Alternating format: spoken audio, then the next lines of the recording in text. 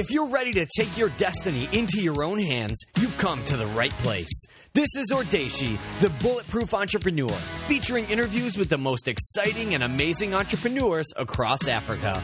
Here's your host, Chi Odogu.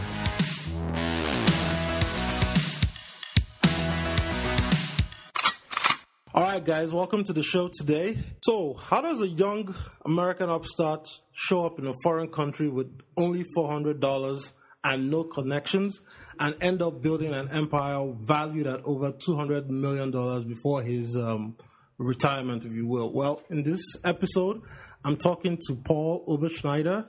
He left the U.S. in the early 90s to go to Estonia for a brief vacation before attending grad school. And then he ended up staying for about 18 to 20 years. He launched several businesses, primarily starting off helping people write business plans so that they could get their bank loans from the local bank in Estonia. From that, his business grew. He went into real estate, eventually owned a mortgage bank, started investing in hospitality and hotels, and just had a whole lot of adventures along the way. So he's on the show today to tell us a little bit about himself and his background and his since his retirement from actively working in Eastern Europe, he's relocated to the UK, primarily Oxford, where he's been investing in boutique hotels, fast food chains, and other health food businesses, but also looking towards Africa as the next point for his, I call it his new adventure. He's written a book called Why Sell Tacos in Africa? And this conversation is just a brief primer of the story he tells in his new book, Why Sell Tacos in Africa. After we talk, if you want to get his book, you can go over to Kindle and Smashwords and get it. So, with that said, Paul, welcome to the show. Thanks for inviting me.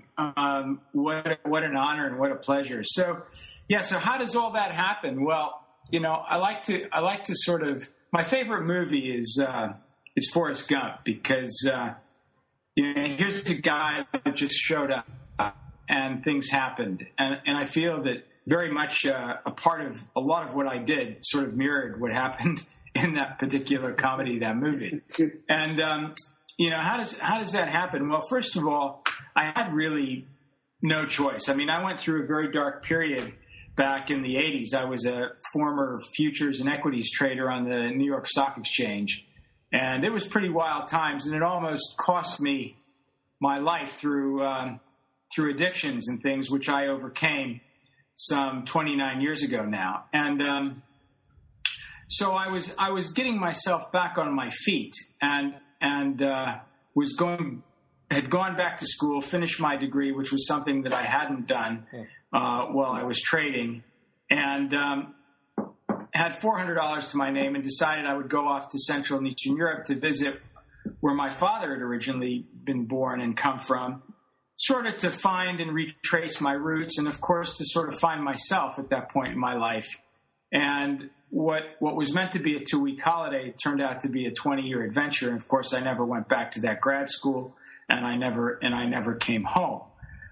So it was all a bit serendipitous because landing in Central and Eastern Europe, especially in Tallinn in 1991, I was going into a wide horizon, an emerging market. And my book, Why Sell Tacos in Africa, is not about tacos and it's not about really Africa. It's a metaphor for blue sky or blue ocean markets, uncontested markets where one can go and be creative without the pressure of extreme competition.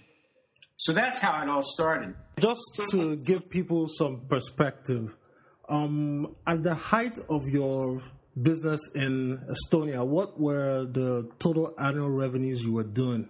Just for people to understand that somebody came from $400 to what? Well, it's, I had a number of different businesses. So primarily towards the end, at my largest stage, I was a retail property developer. Yeah.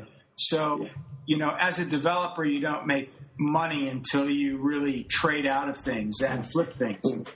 So my revenues were very chunky and sporadic. Okay.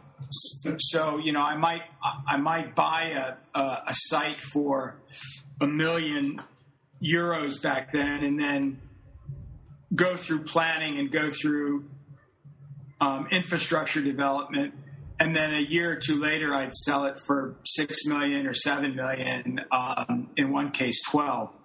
And so the revenue streams were chunky. Now, on the real estate agency side, we had started a real estate agency with one broker, and we grew that to 350 brokers across 6 countries.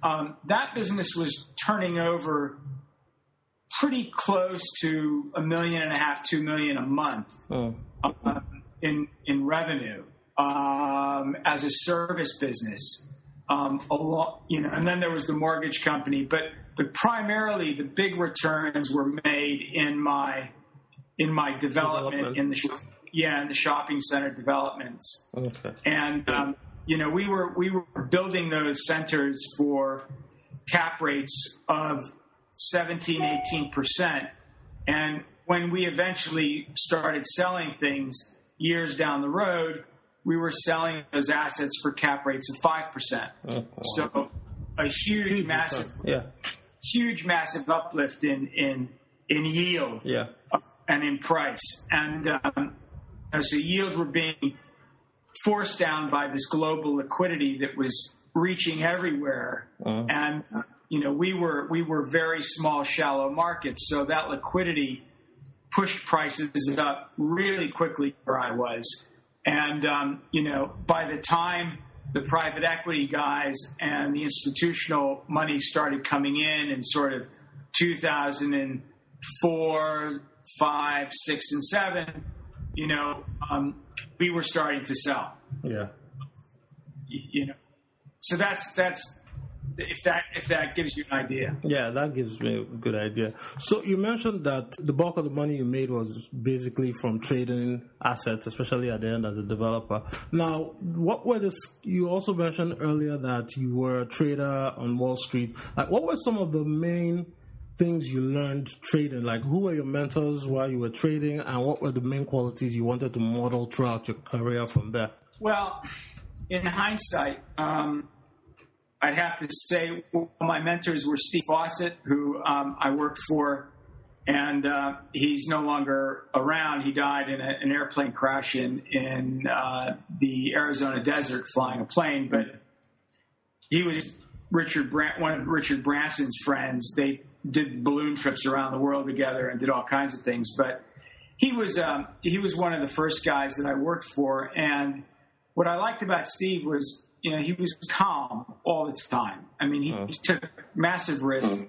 He used leverage extremely well, but he was always hedged, and he would never put himself in a position where he was completely exposed. And the other group was Michael Bregman and Company in New York City. And equally, these were guys that were really, really calm and measured in everything they did. Whereas me, as a young trader, we were all full of adrenaline, and being a floor trader, you're trying to shout and scream and push your way into earning eighths and quarters of a point. Whereas these guys were long-term players, they were long-term traders. They took a view, and then they stuck with that view.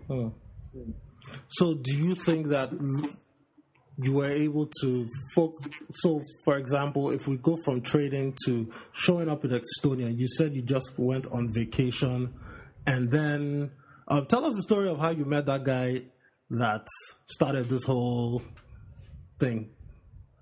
Well, yeah, okay. Well, let me go back to the first question and just touch on that. I think what Wall Street did for me was, even though it wasn't my money and I was trading other people's capital, I was able to, as an individual, I was not really afraid of risk. Okay. And, and being on the floor trading every day, you're surrounded by risk.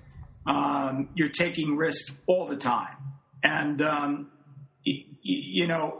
getting on an airplane with $400 going to a completely strange place requires, I think, either a crazy individual or a certain mindset. Not many people will do that. So risk has always been a big part of taking risk has always been a big part of my life. I'm not a crazy risk taker, but I think I'm far more measured today than I was before. But I'm not afraid of risk. So anyway. So yeah, I showed up and I didn't know anybody, and I was there on what was a holiday, and the town hall squares back then was where everybody sort of hung out, all the young people, and I met a guy, a young Russian guy named Sergey, and he told me about a business he was starting, and he needed a business plan. So he just assumed, since I'd been in New York and been on Wall Street, that I could write one of these things. And of course, I didn't speak the language, and I didn't have a computer, and so I did it in English on his computer. And you guys were communicating in English, or you understood Russian? Yeah, no, he spoke broken English. Okay. as most of the people did. And so I wrote this business plan, and he took this thing to. He was opening up a retail store, and he took this business plan to the bank, and he got the loan, which I think surprised both him and me. And he asked me, he said, "Well, how much do I owe you?" Because we had never really talked about that. And I said, "Well, I don't know, $500." And surprisingly, he pulls out this wad of dollars and shells out $500, and thank you very much. And so now I have $900, basically. Yeah. And 2-3 days later, his friend shows up and says, "Well, I understand you wrote this business plan for Sergey. Would you mind doing the same for me?" And I said, "Sure, why not?" And, we went through the same process. He goes to the bank, and surprise, surprise, he gets the loan, and he comes back and he says, "Well, how much do I owe you?" And now, now I'm not slow, so I'm not stupid. I say, "Okay, $1,000, thinking that he might resist. And no, he pulls out $1,000 and he gives it to me. Well, this goes on all summer long. And by the end of summer, so I started sort of in April. And by the end of summer, I had made a pile of money just writing plans for people like this. And I ended up writing business plans for the Ministry of the Economy, for some German hotel chains, for a lot of different businesses. I mean, at one point we were charging $50,000 for a hotel business plan and for an industrial company. So that was the blue sky opportunity because nobody was really doing that. Now, and up until that point, you hadn't written a business plan ever, and the internet wasn't available like it is now for you to research an old business. You just had an idea that you could do it, correct? Or you'd seen a couple before while you were working? I had written a business plan or two before that. Okay. So I was slightly familiar with how to do this. And I could, and I was pretty good with Excel and spreadsheets, so I could do that too. Yeah. But no, there was no internet. There was no research. It was the business plans, as I think they always should be, were simple. They were short. They were common sense. Okay. My philosophy is if you don't understand the offer within the first paragraph, then forget it. Okay. If it takes you 10 pages to explain something, then probably it's too complicated for me. Okay, so it wasn't one of these new 100-page business plans that project into 20, 30 years down the road. Yeah. Oh, God. Yeah. No. And I don't write those today either. Yeah. Because, I don't think any of us, especially in this day and age, I don't think any of us can see past 12, 24, 36 months. Yeah. So, we may have ideas about what we want to do. We may have goals, but things change so fast these days that, it's really hard to make those kind of projections. And I think those kind of projections are, in my opinion, worthless. Yeah, makes sense. Makes sense. So the business blows up. You're writing hotel business plans for $50,000 a pop, and then what happens? The guys from the bank show up at your doorstep. Yeah. So my friend who's a friend of mine now, and I just spoke to him this morning actually. He came and found me and said, "Are you the guy writing these plans for my bank?" And I thought I was in big trouble actually. And I sheepishly said, "Well, yeah, that's me." And he said, "Well, why don't you come and help me? We're building a credit department, and we need your help." So I didn't know anything about banking other than you shouldn't really bounce checks. And and we started this credit department at one of the local banks, which became one of the big banks. Eventually, was sold to a Swedish group, and we started this credit department basically on the back of a book that was given to me by a young fellow that was working for PricewaterhouseCoopers. He handed me the PricewaterhouseCoopers credit handbook, and he said, "Well, you need to read this." So we kind of built the bank built the credit department on the back of that book. And you had also, I mean, because I read the book, I know, but this is a guy you met basically in the bar, right? It wasn't like, oh, you knew a guy that would give you a book to do this thing. It was just no. Just by chance. It was another one of those Forrest Gump moments, Wow. Wow. So I think for me, one thing I've pulled so far from your story is basically, as an individual, as an entrepreneur, you always have to be willing to put yourself out there. Even there are a lot of people that feel when they're starting a business, they need to be heads down in their closet, coding, writing, doing whatever they need to do. But at the same time, when you were doing that, you were also going out and meeting people, and just what you needed to continue the second step of your journey appeared at the right time that you needed it. Well, I think that's right. My wife likes to remind me, you never fly to the moon alone. And, I think people are a big part of any business, and you need to be out there meeting people and, networking, because that's where you learn. I mean, if you're sitting at your desk all alone writing code, I don't think you're going to get the exposure that you need. Now, business has changed so much in 20 years that, there are young guys that are write code, and suddenly they become, the next internet success. But the businesses that I was involved in really required knowing the landscape of people, and, I needed people to help me do things. So, people are a big part of my story. Yeah. So what happens next? These guys end up, what? You and them had a falling out, and then... Well, I did what I was supposed to do, and then they fired me. Wow. For doing your job. For doing my job, yeah.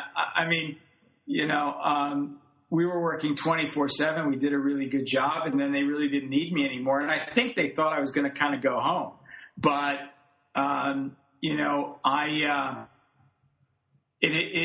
we're sort of 2-3 years into the story now. Mm-hmm. And, I couldn't go back to business school. That was finished. And most of my friends I hadn't really communicated with. They wouldn't have believed any of this anyway. Mm. And there was really not much for me to go back to. So, I decided to stay where I was. And that really was based on an epiphany that I'm not a religious person, but I am a very spiritual person, I think.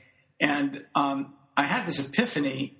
I went for a run on a very cold night on the Baltic Sea, thinking about what I was going to do. And I was very depressed, and I had forgotten about all the great things that had happened to me so far. And I was spiraling downwards in this thought process of, oh no, now what am I going to do? Mm. Not remembering that I had this pile of cash in the bank. I stopped and I watched a guy throwing a stick in the water to this black mangy dog. Now, mind you, it's 10 o'clock at night. It's freezing cold. It's probably 20 below zero.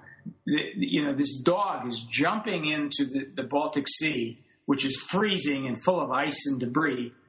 And every time the dog brings the stick back, and the guy throws it again, and the dog goes in. And I'm watching this for like 10, 15 minutes, and I had this sort of spiritual epiphany that said, the dog has no idea that there's danger out there. He just believes that things are going to be okay, and he's trusting this guy that's his master, if you will, who's throwing the stick. And I said, I thought to myself, I said, I need the same kind of faith as that dog has. I need to have faith that I am where I am right now and that everything is going to be okay. And from that moment on, things just changed dramatically because I was able to let go of all my fears, let go of all my preconceived ideas, and just show up every day knowing that, tomorrow's going to be even better than today. Okay. And so up until that time, to me that seemed like the moment at which you just decided you'd go and chart a course for yourself, make your own path. You wouldn't try and join a company or anything. You just felt like, that was the right time for you to just go it alone, start building your business and taking opportunities as they come to you, correct? That's right. Yeah. That was the... So how did you fall into real estate? Well, you have to remember that I'm in a country that I don't even speak the language in. So,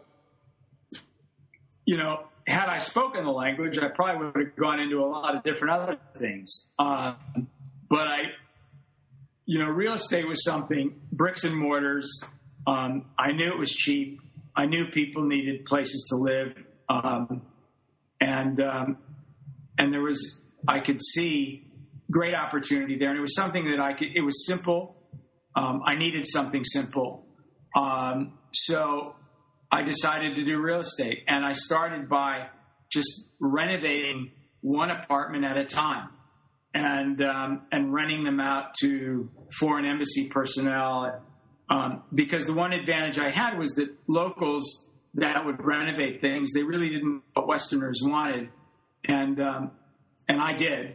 And so I built sort of the kinds of places that I could easily rent to the embassies. And so after about a year of doing this, I had a portfolio of apartments now that I had renovated and I was renting out. And I was hiring all these real estate brokers from the different companies around, and they were all looking for stuff for me to buy. And, of course, my friends at the bank were lending me the money, so that was good. And one by one, I started asking these guys, I said, well, why don't you just quit your job and come and we'll do this together. We'll work as a team. And so we started with kind of one person, and it grew to 2 and 3, and we were borrowing a friend of mine's office. And after about a month and a half, we had 30 people. And my friend kicked us out of his office because we were very disruptive. we had to go get our own office. And, that was the beginning of my company, Oberhaus. We were doing, it just all came together by chance. Yeah. You mentioned just a little bit earlier that half of the things you had gone into, you wouldn't have gone into if you had known better. Like take, for example, real estate, because you didn't speak the language. Obviously, you had to depend on translators and stuff like that. And I'm also guessing that even dealing with like the government contracts and the rules and red tape at that time was difficult. So how were you able to navigate all that? Because, if locals were doing it, it should have been daunting to you when you were starting out. Well, it was. Okay. But fortunately, a lot of the locals spoke English. Okay. That's good. Badly, but they spoke English. Okay. And, that improved over 20 years. But it required me to intuitively find people that I could trust. And I was very lucky, I think, in my selection of people. And I surrounded myself with a group of people that really were looking for an opportunity to change their own lives. They saw me as the catalyst to do this, and they joined up with me. But, not speaking the language gave me a real advantage in one sense. And that was, most entrepreneurs, they feel that they have to do everything themselves. Yeah. And, so they get focused on doing a lot of management things. I couldn't do that. I couldn't physically do that because I couldn't communicate in a way to do that. Okay. So I had to really learn to delegate and trust people to do things for me, which allowed me to think more strategically and leave the management issues to other people. And I think that alone probably accelerated the growth in what we did by at least 5-6 years. Oh, wow. So basically you found people you could trust who knew what they were doing. You just empowered them to do it, and you gave oversight and direction, or division, as it were. That's right. Okay, great. In the book, you mentioned that usually as an entrepreneur, the way you found businesses to go into was because you ran into certain problems and then you tried to solve those problems, and that led you to another business.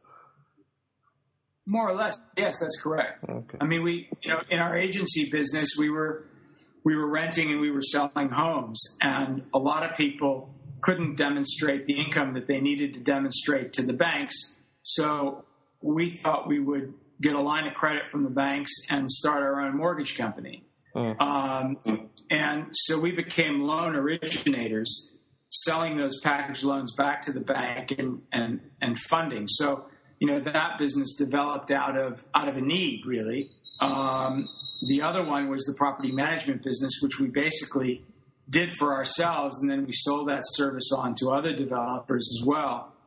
So, there were businesses that all these businesses grew out of the original nucleus business, Oberhaus, okay, including the development business. I mean, it was only because we had the information and the people on the ground finding stuff that I was able to, compete in the privatizations, find the land that I needed to find. So, one thing led to another. Okay. So what were some of the most difficult moments while you were building your business in Central and Eastern Europe, and how did you overcome them? Well, I guess the two most difficult moments have to do with funding with shareholders. Okay. The first real difficult moment was the Russian currency crisis in 1998, or the Asian flu, as some call it. We were halfway through a big development, and the crisis hit, and we needed more equity. The bank was, of course, willing to lend, but without the equity, they kind of put the brakes on. So we had a 10 million euro hole in our cash flow, and so I went back to my shareholders, my New York shareholders, and they basically said no. So that was a very difficult time, because that could have put us all out of business. And I ended up sort of pleading with the local banks by pledging everything I had in order for them to fund the remainder. And I also went to my construction companies, and they were in the same predicament I was, because if I didn't complete, then they would have been out of pocket. But the construction companies were very liquid, and so they all basically pitched in and got me out of this problem. And so this is why, again, networking is so important, and developing relationships, because those relationships actually bailed me out out of a difficult situation. And the second problem was related, and that was my original New York shareholders wanted to get out, and they were really willing to sell at fireside prices, and they were the majority shareholders in all my assets. The upside of all that was I was able to buy them out for kind of 10 cents on the dollar. So what was originally a problem became a fabulous opportunity for me, because that was in 2004, and after I bought all those assets out at very, very low prices, the liquidity in the market just compounded, and just it was mind blowing, because that's when all the institutional money was starting to come in. So my assets rose in value exponentially, with me as this pretty much the single owner. Yeah. But in the book, you said something about if an entrepreneur is looking for money to finance their business, you advocate going the institutional route, that's raising money from private equity and venture capitalists, as opposed to raising money from family and friends. But usually, when people start their businesses, they usually go friends and family route for angel financing before the business grows, and then you get to institutional. How does one navigate that? Because it seems like a chicken and egg problem. One usually seems to come before the other, but now you're saying do it the other way. Well, I don't think you can get out of the chicken and egg problem ever unless you're really lucky. And I think probably in the beginning, most people will have no choice but to fund with family and friends. The problem with family and friends, of course, is you have to have dinner with them and you have to see them all the time. And if things go wrong, friendships get lost rather easily. So as soon as you can, you need to replace those people with more institutional type funders, because an institution, they underwrite losses in their investments. So for them, it's not their money anyway. Yeah. They have a fiduciary responsibility, of course, but they're not going to lose any sleep over it. And I would far prefer to have those kinds of people funding me, because it's not really emotional. But in the beginning, I think you have to. Now, today there are other ways to do that. You have crowdfunding. Yeah. You have all kinds of alternative platforms which didn't exist, 20, 30 years ago. So I think the need for turning to family and friends is a lot less than it used to be. There's one thing that you briefly mentioned around this time that I just wanted to get like a bigger picture on. You said something about you had two Russian guys come into your office with guns, and they held you up at gunpoint saying you should give them your property, right? Yeah. So, first of all, what's the backstory there? And then how did you get out of that situation? Well, the backstory is that, when and it might be similar there, I don't know, but back in the early 90s, if you went to Central and Eastern Europe, or especially in Russia, you were always told, if you were an investor, that you needed a roof. You needed to hire people to protect your interests. Now, because I started out so small, nobody ever bothered to pay attention to me. So, I never had any of these mafia guys sort of chase me down and asking me for payment. Yeah. But, the funny thing is that you realize very quickly that the people you're paying to protect you are actually the people that are the most dangerous people. Yeah. and so you never want to get caught up in that. And I didn't. But at one point, I got to a point where people did started to notice. And this small group of guys came and they wanted to give me a hard time, and they wanted me to give them some things, and I refused. They came into the office, they put the gun down on the table, and it's one of the few times in my life that I got absolutely emotional. And, I got up and I started screaming at these guys. I don't think they knew what to do. And they just kind of stared at me, and they were shocked that I was confronting them like this. And the one guy picks up the gun, and I said, "What are you going to do with that gun? Are you going to shoot me? With all these people around, are you going to shoot me?" And I picked up a chair and I threw it at the wall, and I said, "Get the bloody hell out of my office!" and they kind of looked at each other. They picked up their stuff and they ran. I thought I was history. That night I thought for sure I was, somebody would come visit, but I never saw them again, and nobody ever bothered me again. Wow. The other thing, so had I bought into that, I would have never gotten out of it. But the other thing, the other thing is that as I was growing these businesses, I hired law firms, I hired construction companies, I hired people that were doing things for me. And those are the people that actually protected me because, they were earning fees. They were earning money from the developments and the things that I was doing. And it was in their best interest to make sure that I kept doing those things. So whenever I had a problem, if I ever had a problem, I would turn to them and I would tell them, and somehow the problem would go away.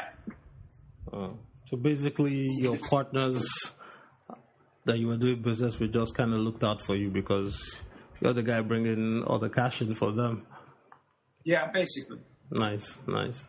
There's another conversation you had, I think it was in a hotel, about people from Finland, correct? Is it Swedes or Finland? So let's talk about that, and let's talk about how you were basically able to exit your business at the height of the financial crisis in 2008. Well, it has nothing to do with being smart. Let's just start there. Okay. It's it's another Forrest Gump moment. So in 1992, I'm sitting in a sauna with a Finnish businessman named Elvis, if you can believe that. And he actually looked like Elvis. He had wild hair and he liked to wear wild clothes. And we were talking about the Finns, and he was telling me, because I was actually quite surprised that, being 80 kilometers away from Finland at that time, there weren't more Finnish investors in the market. And he said, bear in mind that the Finns are very risk averse, and they only come in at the very, very end when everything is perfect. And he said, Paul, by then it's too late. And I never thought about that comment in 18 years. I just kind of locked that comment in the back of my mind. I never really saw this guy Elvis again. And then in 2006, while I was running around London trying to raise money for a property fund, and I had spent, 100,000 euros on advisors, on getting a nomad to do a listing and all the rest of the stuff, I get a phone call from a Finnish private equity group saying, we'd like to come and talk to you about maybe buying Oberhaus. And that conversation that I'd had in 2002 came flying back at me. And on that hunch alone, now, mind you, this is when the music was the loudest. Yeah. This was 2006. Every taxi driver in London was speculating in property in Central and Eastern Europe. I mean, everybody was putting money into these small markets. And that comment that came back to me suddenly made sense.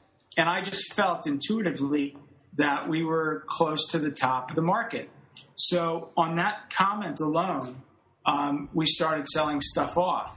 And fortunately for us, we sold the last business in 2008, 1 week before the crisis. And we were out. And, everybody thought we were gurus. But, not many people realized that it had nothing to do with being smart. It had to do with a conversation that I'd had in a sauna with a Finnish businessman in 1992. Yeah, I'm sure it must have looked very weird for you to be selling off when everybody's trying to buy, and they're just like, what's Paul up to? Why is he doing this? What did they say was going on with you? Why were you doing this?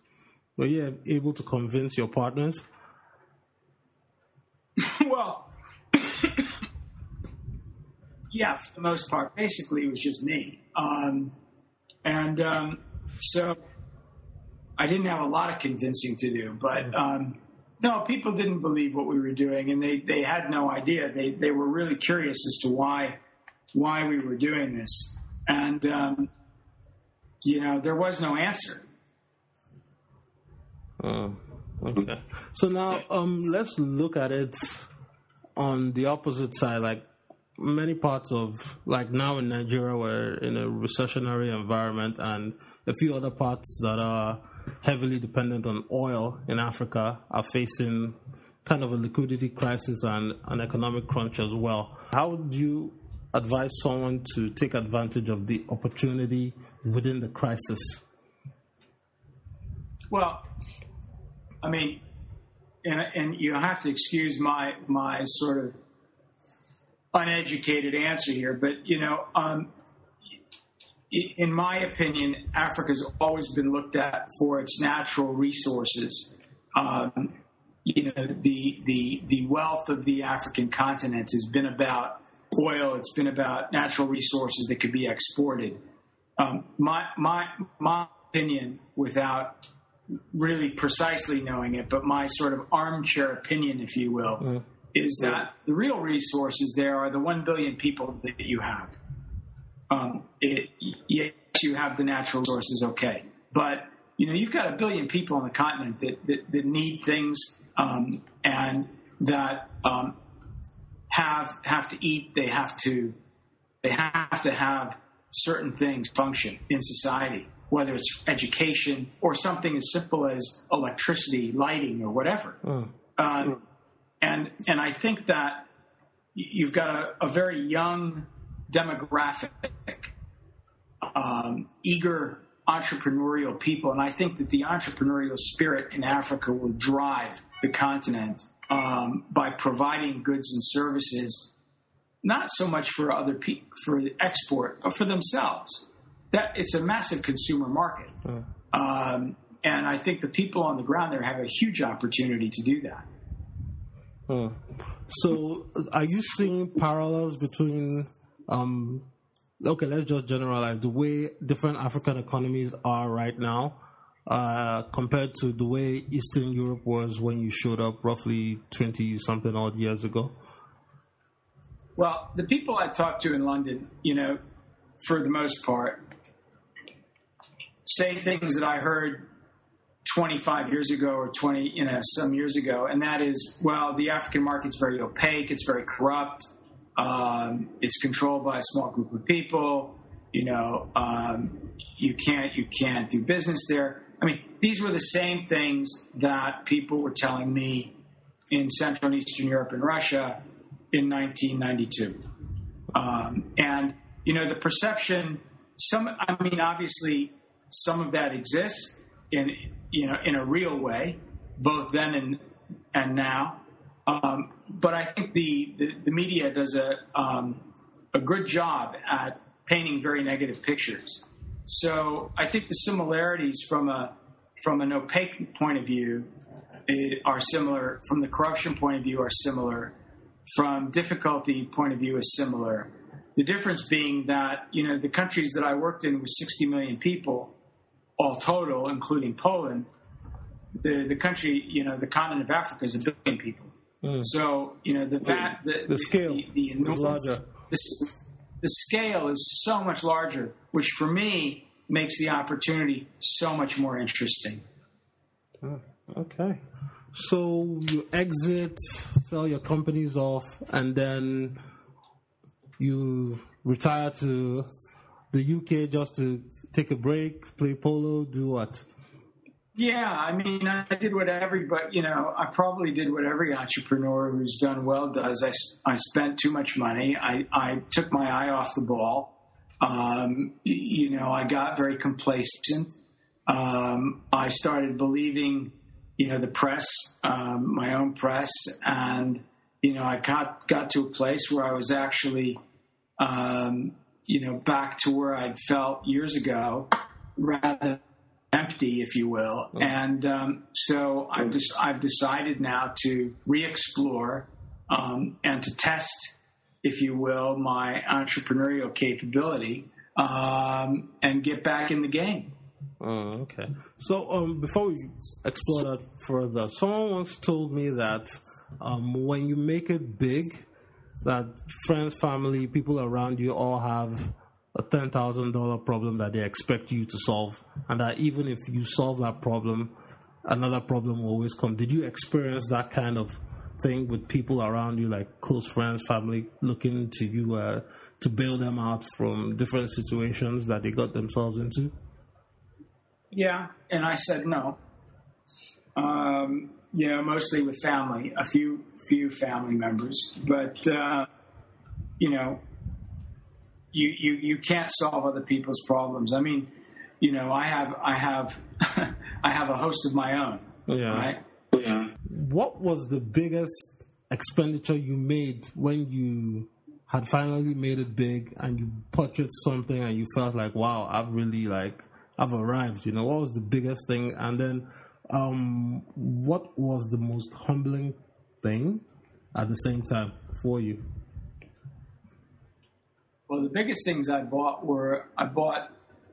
a couple of big agricultural farms in South America, in Argentina, okay, that are really lifestyle assets and don't provide you with an income that you have to subsidize all the time.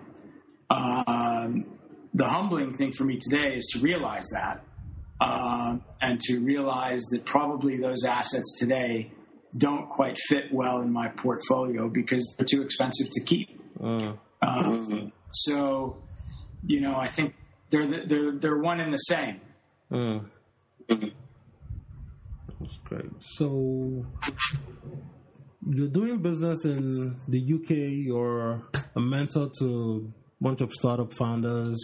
You've invested in a couple boutique hotel chains, and then you start writing this book, Why Sell Tacos in Africa. I mean, you've already explained that it's a metaphor and it's basically an operating manual for how to think about experiencing opportunities in the blue sky environment. But now it seems like you're getting that entrepreneurial itch, that ADHD, to try and come in to Africa and check it out for yourself. So tell us a little bit about,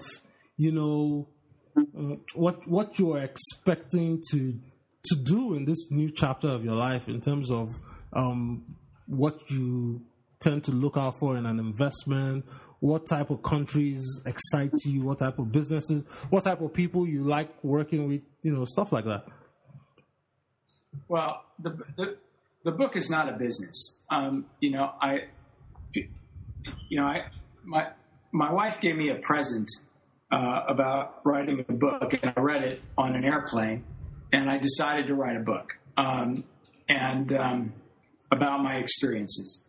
And so I sent the book to an agent and a publisher, and both of them came back and said, well, what is this? Is this a memoir? Is this a business book? Because it seems like you're trying to do two things here, blah, blah, blah. So I took it back, and I pulled all the business stuff out, and I created a second book, which is Why Sell Tacos in Africa. And that's about emerging markets and talks a little bit. It's a sort of a memoir-infused business book. And I'm using that book to, promote myself, but also as a calling card, if you will, on the emerging market scene, and to open up doors to come and visit and meet people and find opportunity. The original book is called Coming Clean: Confessions of an Entrepreneur. That is more of a memoir, and that will be out next year. That is a business-infused memoir. So there's that's a more personal book and a more serious book than tacos. The Why Sell Tacos in Africa is really a step-by-step book about what I did and how I did it. but these are not businesses. This is really just a platform for me to use to then have a look at opportunities. My hope is that, my hope is I'm going to be coming there in the next few months. I'm coming in October, probably to Ghana and to Nigeria, to Lagos. And then I'm going to go to Rwanda, Tanzania, Zambia, and meet some people that I've met on this journey, if you will. And go with an open mind and see what perhaps there is to do. I mean, in any emerging market, there are various stages of development. So, funding is different at different points in time. Different businesses are important at different points in time. So I really need to sort of get a view of what opportunities there are. And what I'm very enthusiastic about are the emails and the LinkedIn conversations that I've been having, the people that have contacted me directly from all these countries, mostly young people, mostly entrepreneurs looking to start or to grow their businesses. And I'm enthusiastic by their enthusiasm, if you will, and by their desire to scale up and grow their businesses. So I think from that point of view, I can be quite helpful. Okay. So as we start to round up, I just have some winding up questions for you. As a leader, what is the one thing you do over and over again that you recommend everyone else to do or emulate? Tell a good story. Why? You've got to be able to communicate your goals and your vision. And I think the difference between leadership and management is that, managers managers are very task oriented. They make sure things get done. Leaders provide the foundation or the vision for people to follow. And, one doesn't necessarily do the other job well. And I think you have to recognize where you fall in that spectrum. But I think any entrepreneur that wants to grow their business, they have to have a vision, and they have to be able to communicate that. So I always believe that you need to be a very good storyteller. Okay. You need to be convincing. Okay. And you need to believe it. Okay. So if you were to start all over with $200 as opposed to $400 initially, what do you think you would do? There's this question by another famous podcaster that said, you wake up in a brand new world, you only have $500 with you. What are you going to do with that? I want to direct you with $200. What are you going to do if you were in that kind of a situation? I don't know. I have to meet Sergey. I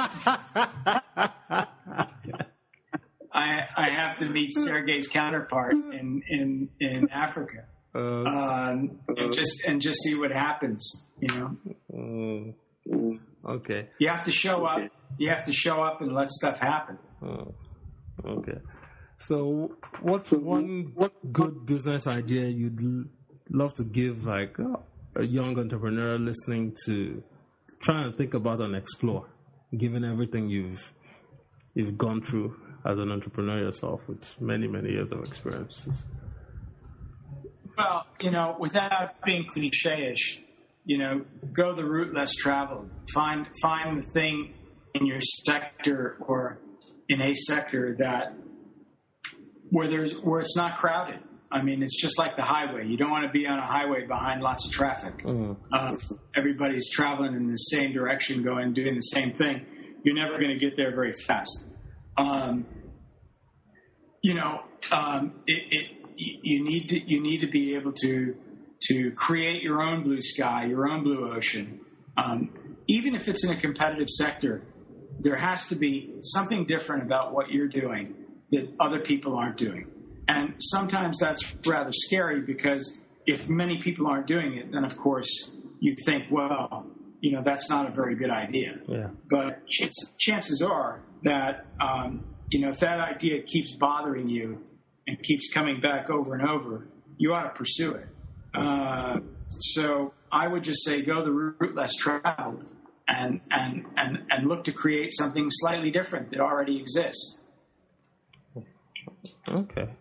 And I've seen your bookshelf.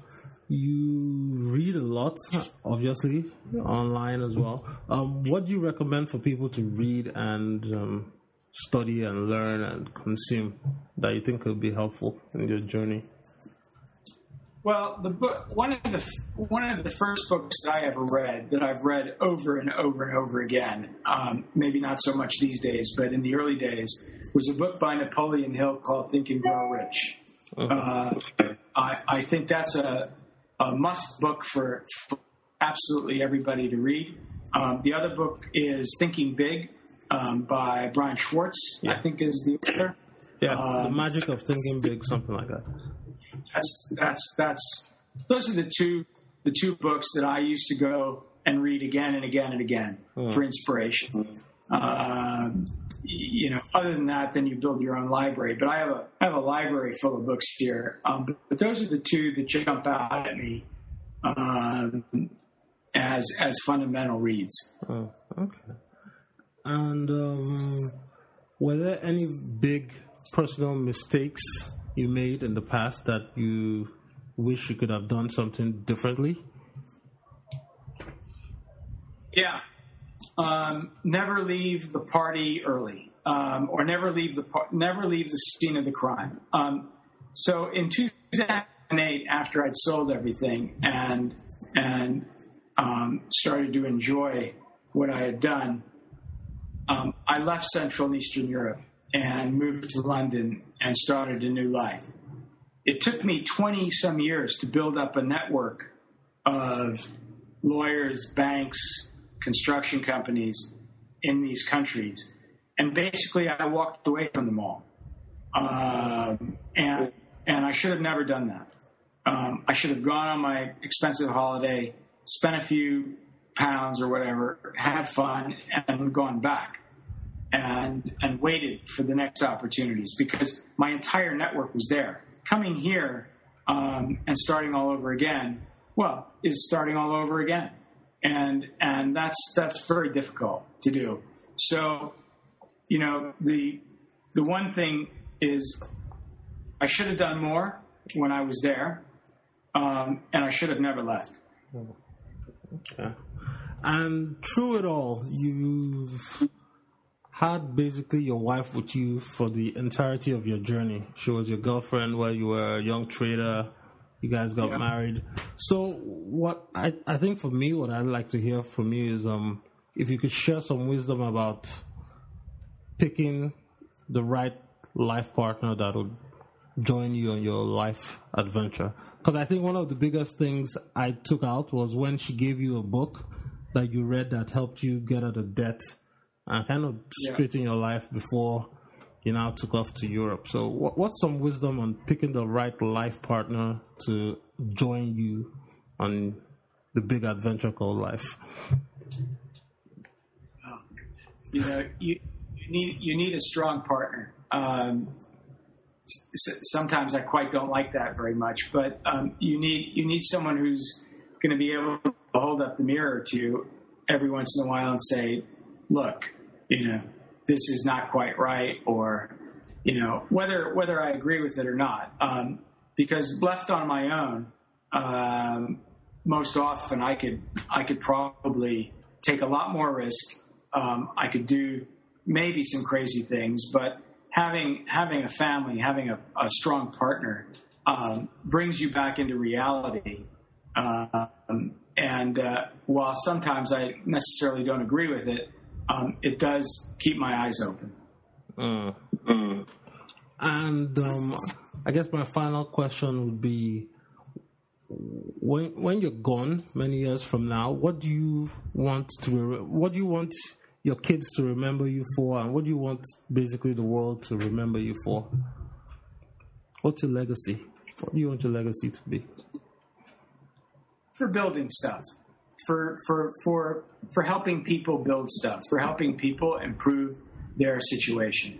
I think the greatest pleasure I ever got was one day I was standing on the corner of an area of shopping centers that I had built. And there were 4 of them, 4 corners, 4 shopping centers that I had built. And, 5 years earlier, those were just potato fields. And, and I was standing there and I was looking at these thousands and thousands of cars and customers going in and out of these buildings and traffic. And I thought, you know what, that's something special. I've taken something that was nothing and I've created something else, and I've created jobs. I've provided a tax base for the local government. People are earning money from what I've done. They're feeding their families. So it's an ecosystem basically that you create, and that's what I take great pleasure from. Great. Well, with that said, it's been a pleasure having you for the last 1 hour, telling us a little bit about yourself, your background, and of course, the new book, Why Sell Tacos in Africa, comes out in a few weeks. I have my copy. I'm going to get some for my friends to read. I ask you guys that after you've listened to the interview, you need to pick up the book and actually get the details of the whole story, because we just covered just a taste, just so that you understand that, there are really some incredible adventures you can have if you put yourself out there. So, Paul, thanks for coming on the show. I appreciate you for taking the time, and I look forward to meeting you when you come over to Lagos. Well, thank you so much for having me, and I look forward to meeting you in the next couple of weeks. And go to my site, www.pauloberschneider.com, and you'll be able to get the information from there. And thanks so much again for asking me on the show. All right. It's a pleasure. Don't let another minute go by without taking action to change your life. Visit Audacy.com right now for more incredible resources, and we'll see you next time on Audacy, the Bulletproof Entrepreneur.